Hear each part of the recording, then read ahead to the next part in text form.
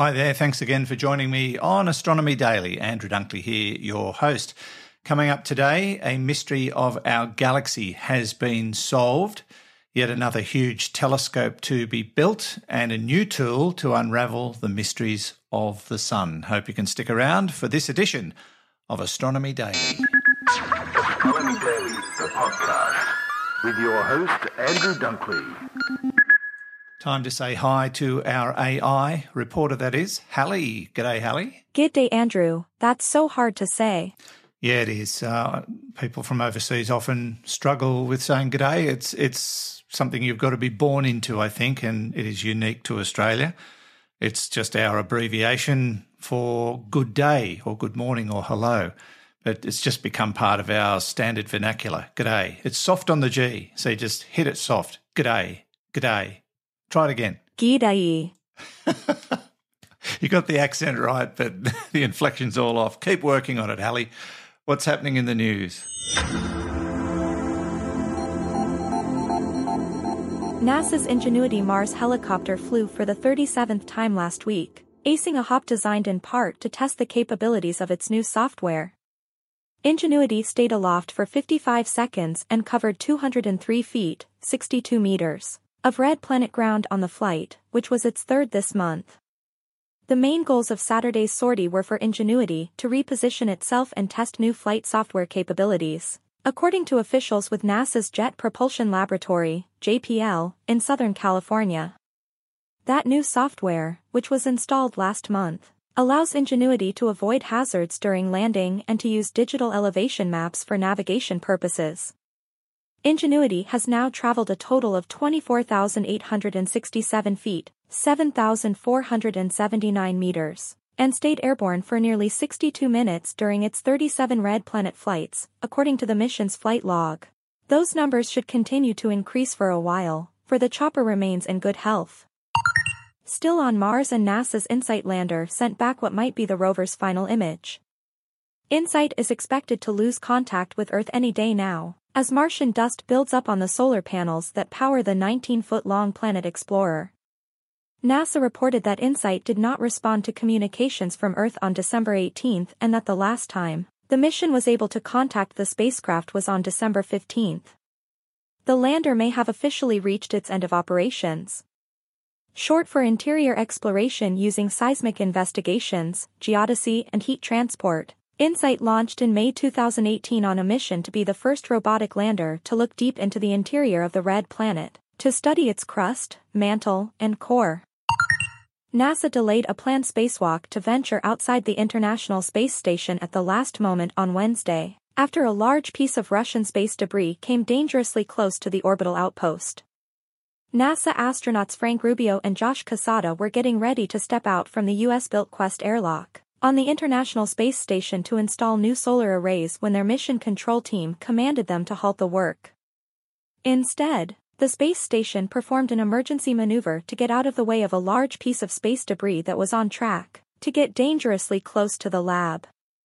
The debris in question is a piece of a Russian rocket, the 11-foot-wide, 3.35 meters, Fregat upper stage used on Soyuz and Zenith launchers. The junk was predicted to get within less than a quarter of a mile, 0.4 kilometers, from the station. And that's the news, Andrew. Thanks, Hallie. And one suspects that these kinds of issues are just going to happen more and more as more and more satellites and rockets are launched from the Earth's surface. We'll talk to you before the end of the show. Now, to other news, astronomers say they have solved an outstanding problem that challenged our understanding of how the universe evolved, the spatial distribution of faint satellite galaxies orbiting the Milky Way. Now, these satellite galaxies are in a bizarre alignment. They seem to lie on an enormous thin rotating plane called the plane of satellites. Now, this is a rather unlikely scenario, and it's puzzled astronomers for over 50 years, and it's led many to question the validity of the standard cosmological model that seeks to explain how the universe came to look the way it does today. Well, now, new research, jointly led by the universities of Durham in the UK and Helsinki in Finland, has found that the plane of satellites is a cosmological quirk, which will dissolve over time in the same way that star constellations also change. Professor Carlos Frenk, Ogden Professor of Fundamental Physics in the Institute of Computational Cosmology at Durham University in the UK, was part of the team that made the discovery, and a former colleague of Professor Fred Watson, who explains the findings. Carlos and his colleagues have essentially discovered that the disk-like formation of these satellites, and I should add that you see this in other galaxies as well, not just in our own.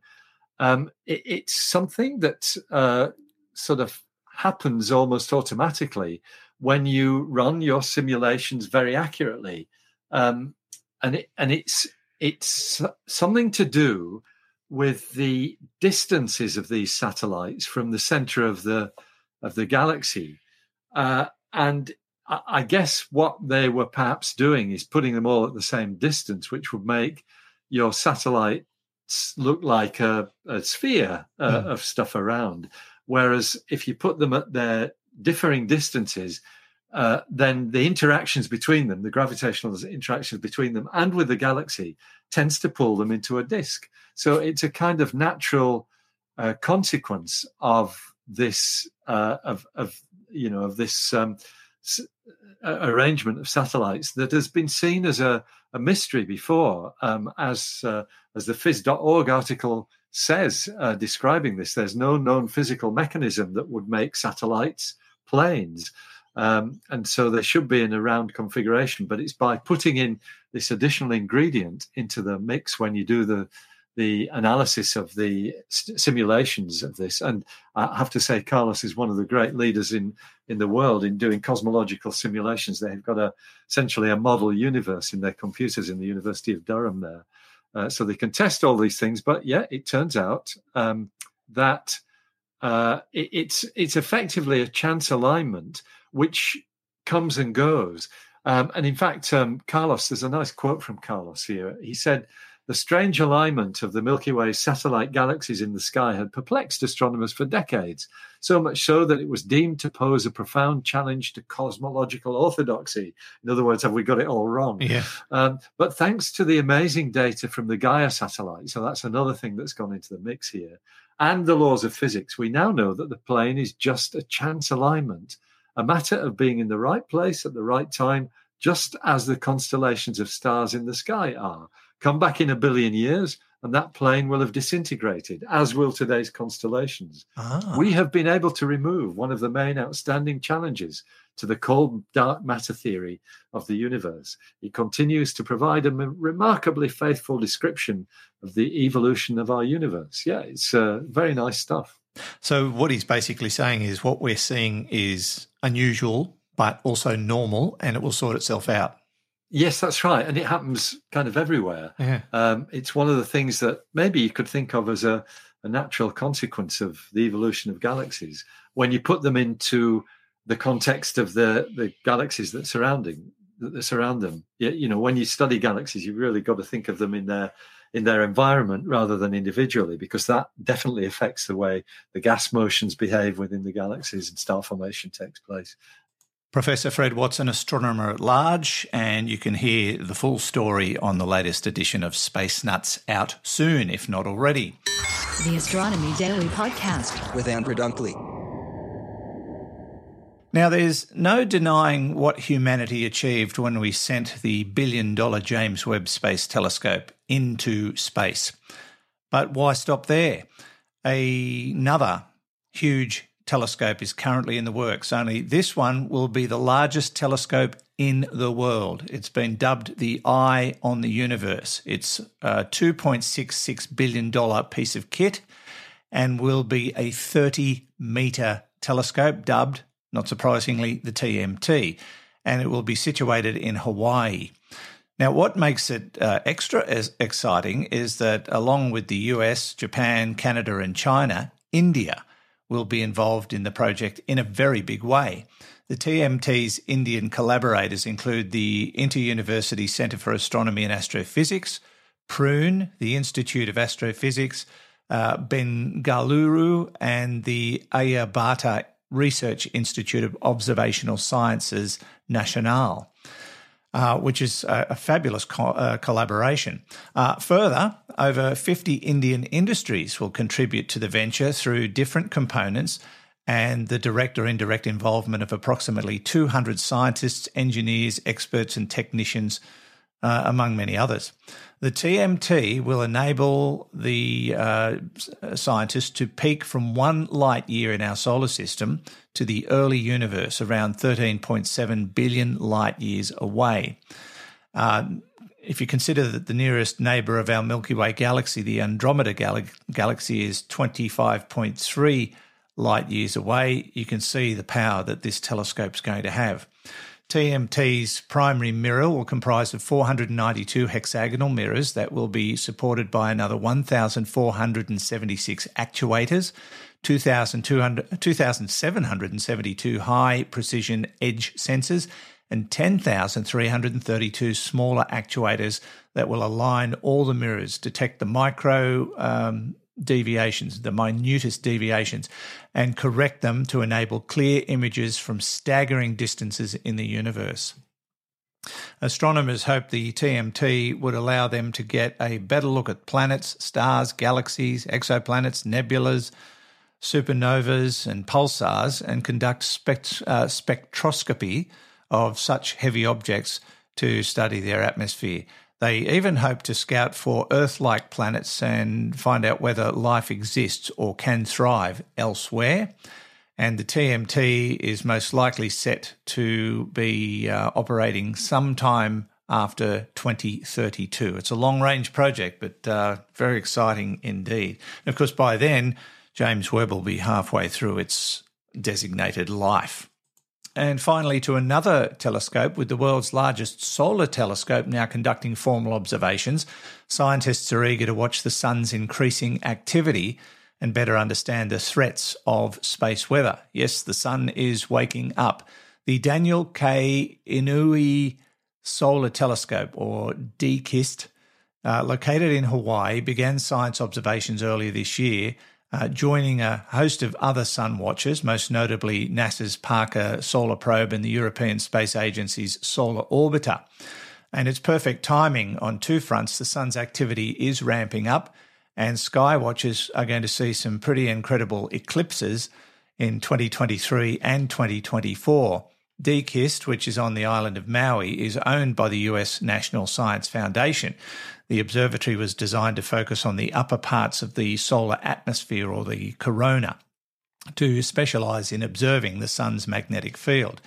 Now, according to Carrie Black, Program Director for the National Solar Observatory, the telescope really excels at very small-scale features that are incredibly important.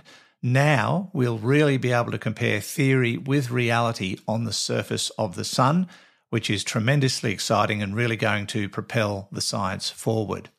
Fortunately, the solar system is giving scientists two particularly intriguing opportunities in the coming years. Sky watchers, as I said, are getting ready for two upcoming solar eclipses. An annular eclipse in October next year will pass over the western United States, and a total solar eclipse in April 2024, which will begin in New Mexico and then be visible from the southern United States to the northeast. So they should be able to learn a heck of a lot with this new telescope.